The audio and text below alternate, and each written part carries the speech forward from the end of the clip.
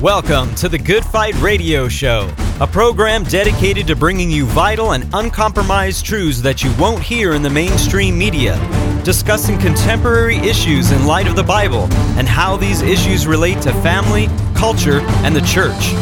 The heart of this show is to glorify Jesus Christ and expose the works of darkness as He is commanded in Ephesians 5:11. Now here's your host, Good Fight Ministries' own Chad Davidson.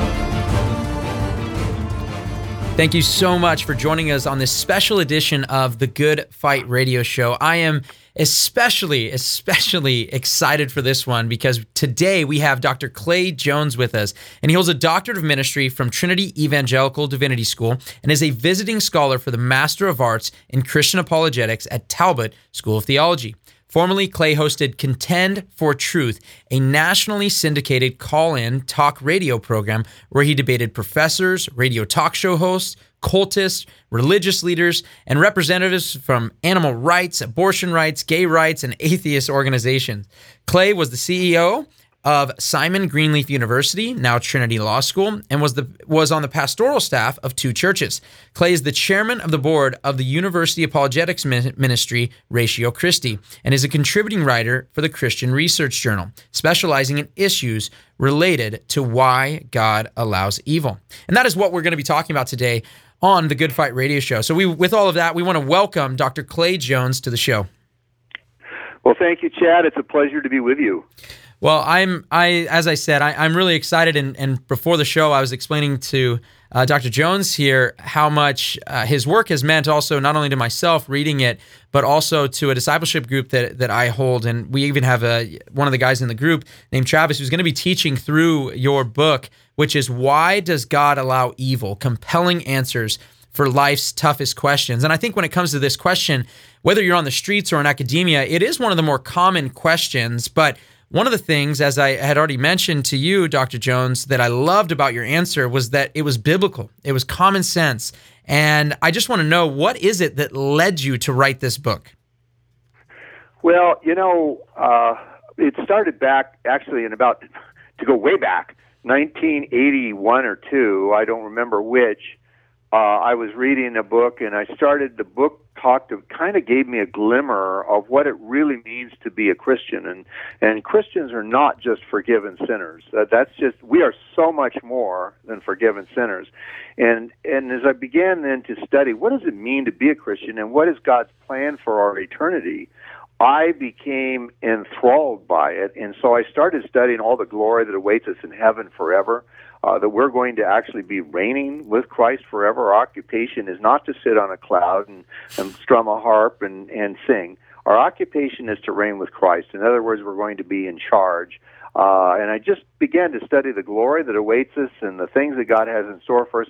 And it was no less than life-changing. But then after a while, after some years of that, that became my favorite topic to teach on. Of course, I had to teach on other things, but that was my favorite. As time went on, I thought, I need to know. I'm curious where we came from. In other words, what is it like before one becomes a Christian, and what is our state? And D. Martin Lloyd-Jones, a famous preacher at Westminster Chapel, said, he says, most of the Christians' troubles are due to a double failure. We fail on the one hand to understand the depths of our sinfulness, and we fail on the other hand to understand the glory, the wonder that awaits us in heaven.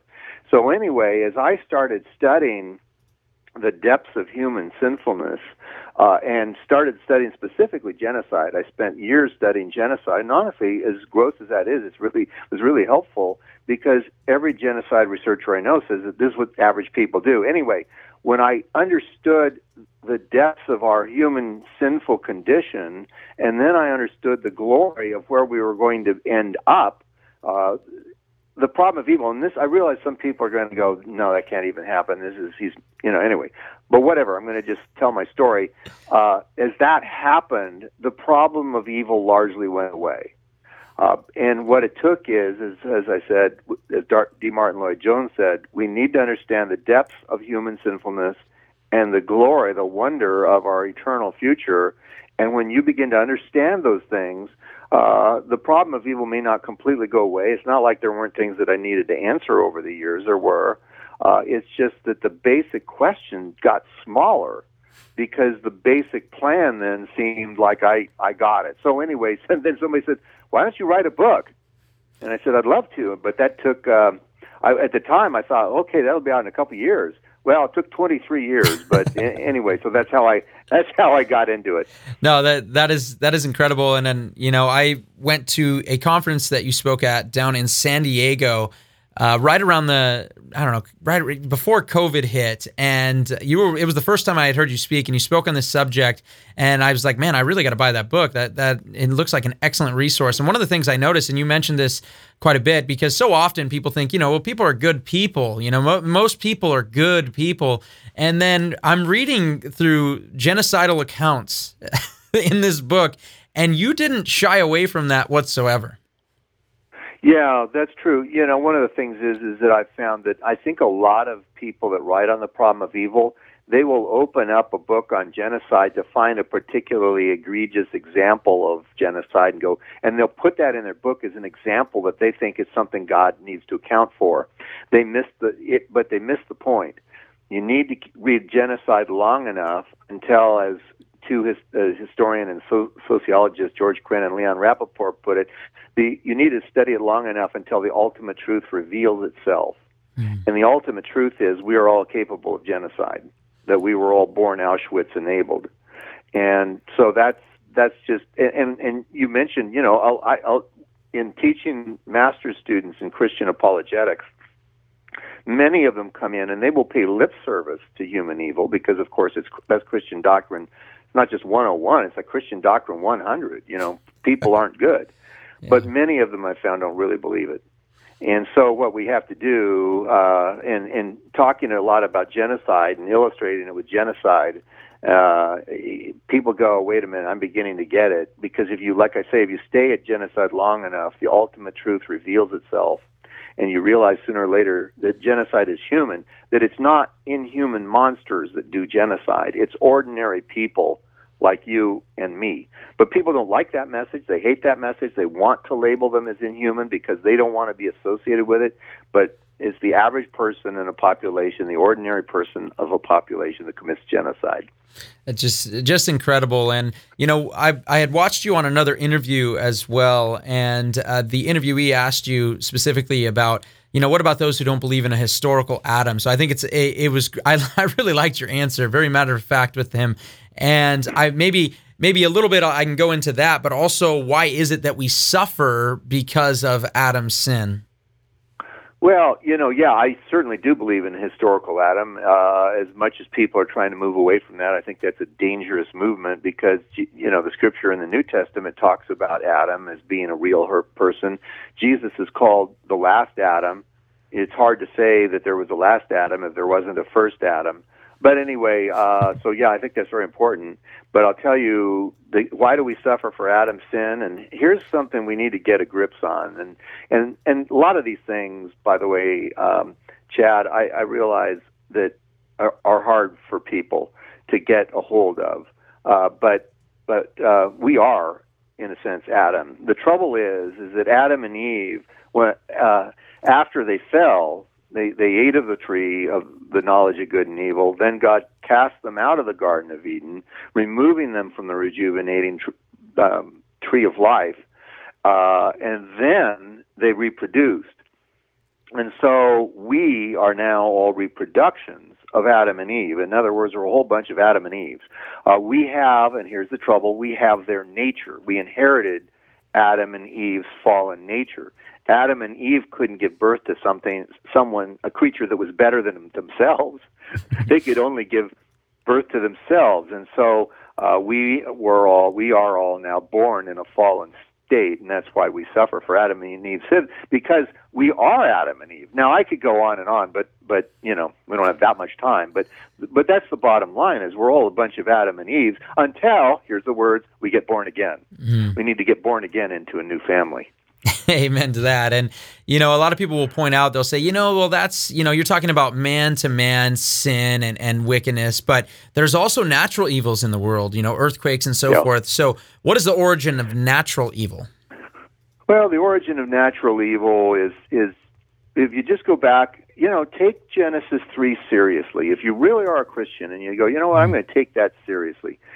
After Adam and Eve sinned, the Lord did several things. One, the scripture says that he increased pain in childbearing, and I think that's what's called a synecdoche, kind of summing up all of the kinds of trouble that women have with children. I think, menstrual problems, childbirth is more difficult than it was, and so on. And not only that, but, just family disorder. Then he said, your husband will rule over you. The marriage relationship was then changed for the worse. It wasn't originally intended to be that way. But then he did something really dramatic. He said, cursed is the ground because of you. Now, think about it. What disease, what pestilence, what cancer, what COVID, there it is, what disease cannot have sprung up from God looking at planet Earth and saying, I curse you? That's the origin of natural evil in our world. And by the way, and here's just something that's kind of important, very important, is, and natural laws need to work in regular ways if our actions are going to mean anything. God could always be suspending natural laws, of course, but then that would be a cartoon world where God's always suspending natural law. Natural laws work in regular ways, and we live in a land that was cursed. And, by the way, the fact that there's so much sickness, so much disease, earthquakes and tsunamis and, and on, cancers, the fact that this exists is actually for our benefit in the sense that we're not supposed to love this world. We're supposed to set our sights on the next world and to be in love with God. And even with all the problems that there are in this world, and as you know, there's many, many problems in this world, even though there are, look at how easy it is to love this world. Could you imagine if he made it much easier? People wouldn't love him at all because they'd all be in love with their piggy little selves and doing their own things. It's just incredible. And, Dr. Clay Jones, who we're talking with today, the author of just a wonderful book that I think you guys really got to get a hold of, and it's called Why Does God Allow Evil? Pretty easy title to remember. It's a question that you would hear if you were sharing the gospel, and he gives you compelling answers for life's toughest questions, and he's given those right now. And you also have an incredible article, and this conversation just sprung up last night at my discipleship group specifically on this question because someone was wanting to share with their wife as well, and they were having a problem with childhood cancer. And one of the things that you bring out, and there's an article on the Christian Research Journal, I believe, and you talk about, at what point should babies be indestructible? Is that right? Yeah, that's correct. By people, if they don't want to buy my book, if they Google, why did God let that child die, they'll find that article in the Christian Research Journal. I reproduce that article in my book, Why Does God Allow Evil, so they can get it from either source. Why God Allows Evil adds more context. But anyway, yes, they can get it. Part of the thing is, and this is back to natural laws need to work in regular ways. And when people say, well, why? See, they always want, I've never heard anyone ask, and I've been doing this a long time, I've never heard anybody ask, why does God let children die? Because that almost answers itself, because it's like, anyway. But what they'll ask is, why did God let Kaylee, 6-year-old Kaylee, die of cancer? Or why did God let, 9-year-old Brady be killed in a skateboard accident? Why did he do that? And when they, just to use Kaylee, they'll say, well, why did God let Kaylee die of cancer? I'll say, well, it's not just Kaylee, right? You don't think that other children should die of cancer either, do you? And they always go, no, of course not. 100%. No, of course other children shouldn't die of cancer. And they'll say, well, it's not just cancer, right? You don't believe children should die of other diseases, do you? 100% of the time. No, of course, children shouldn't die of other diseases. I say, you don't think they ought to be maimed in car accidents, do you? No, of course they shouldn't be maimed in car accidents. Or you don't think they should be raped or murdered or mistreated or abused, do you? No, 100% of the time. Of course, no, of course God shouldn't allow that. So finally I say, so to what age do you think children should be indestructible? At that, most people laugh. One person blurted out 12. But that falls apart right away. You don't really think that, all of a sudden, it's okay if all those things happen to your 13-year-old.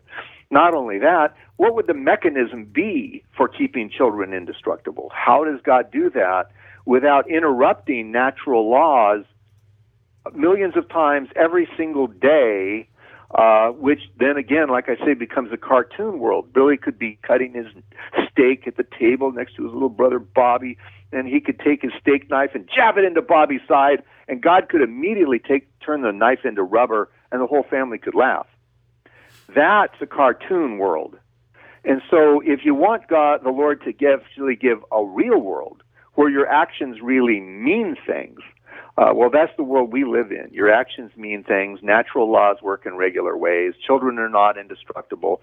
By the way, one last thing about children, I think the argument can be made, and I make the argument in my book, that at least there's a good sense in Scripture that I think children are saved. Mm-hmm. I don't know to what age, I don't know, how that works, but I think that you can make a case that children actually are saved. So anyway, that's the comment on children. I think that's great, and I do believe that's one of the most important things about this book. That's one of my favorite chapters, and it was just, it was profound for me. Something very simple and so commonsensical, but very profound. I'm telling you guys, please, if you're wondering about theodicy, how to answer the problem of evil, I am telling you, buy this book right here. You will be blessed by it. So one of the questions as well when it comes to the problem of evil that you're going to hear over and over again, and this is something I've seen on blogs, this is something I've heard on the streets, even people inside of churches, but why do bad things happen to good people, Clay? Yeah, that's one of my favorite questions, and that's, as we alluded a little bit earlier, there are no good people, and that's something that the Bible in Romans 3 is very clear about. Read Romans 3, starting about verse 12. There is no one who does good, no, not one. They all alike have gone astray. Their lips are full of cursing. Their feet are swift to shed blood, and so on. Obviously the people are desperately sinful is Christian doctrine. And by the way, Arminius and Calvin both agreed on that. So it's not like, because I think sometimes people go, oh, that sounds like Calvin, and I'm not a Calvinist, I'm an Arminius. I got news for you. Arminius agreed, said that without the work of the Holy Spirit, no one ever does anything good. But I find people, really, the average, this seems to a lot of people, this seems counterintuitive. And so they struggle with it. No, you can be a good non-Christian, and the answer is you can be an outwardly good non-Christian, but you can't be an inwardly good non-Christian. And genocide helps here, because once you realize that it's the average ordinary member of a population that does genocide, and every genocide researcher I know, to a person, there is no exceptions, and I've been reading genocide researchers for years. Every single one of them says that it's the average member of a population that commits genocide, as Christopher Browning put it in his book, Ordinary Men, which was on the Final Solution in Poland. He says, he concluded, I could have been the killer or the evader. Both were human. And Elie Wiesel, who himself was in Auschwitz, said, spectator, perpetrator, victim, man is all three at once. But once you start to really read genocide and really understand it, as opposed to George Crane and Leon Rappaport said, where can one find an affirmative meaning in life? This affirms my worldview. People are not good. They need to be born again. That people, if will kill very easily. And look at abortion. We are suctioning, scraping, and scalding to death over 800,000 babies a year in the United States. Who keeps that legal? It's your next door neighbors, right? It's your coworkers, it's your friends, and frankly, it may be quite a few people listening to this program who keeps it legal, who votes to keep it legal. So there's something desperately wrong with humankind, and so the question, why do bad things happen to good people, is wrong from the start. You don't have a chance at being a good person. It's hard enough to do God's will and to not sin when you're a Christian. But so anyway, that question, why do bad things happen to good people, is kind of wrong from the start. In fact, you've never heard in your life, no one's ever heard, why did that bad thing happen to that bad person? Because nobody cares. They don't care why bad things happen to bad people. But anyway, atheists, by the way, have to do what's called, we do theodicy. Atheists have to do what's called anthropodicy.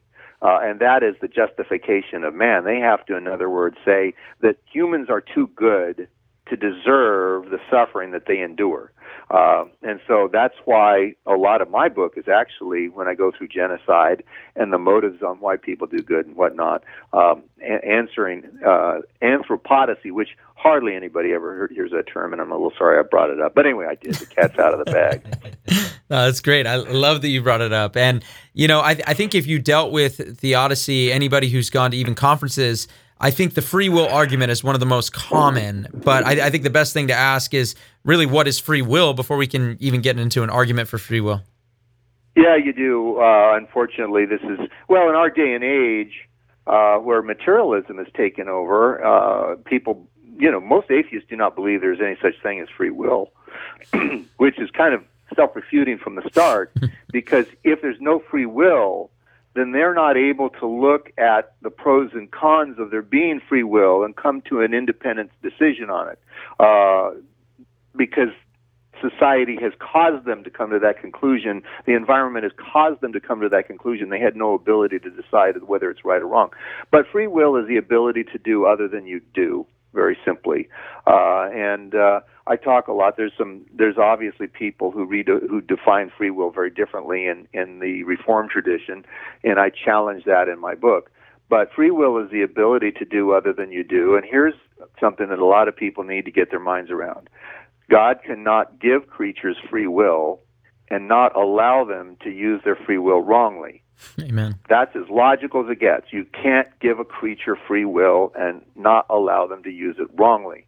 And so here we are, a bunch of free will creatures running around and using our free will very badly. But see, this is important knowledge for all of eternity, because it reveals to us the horror of what humans do without God.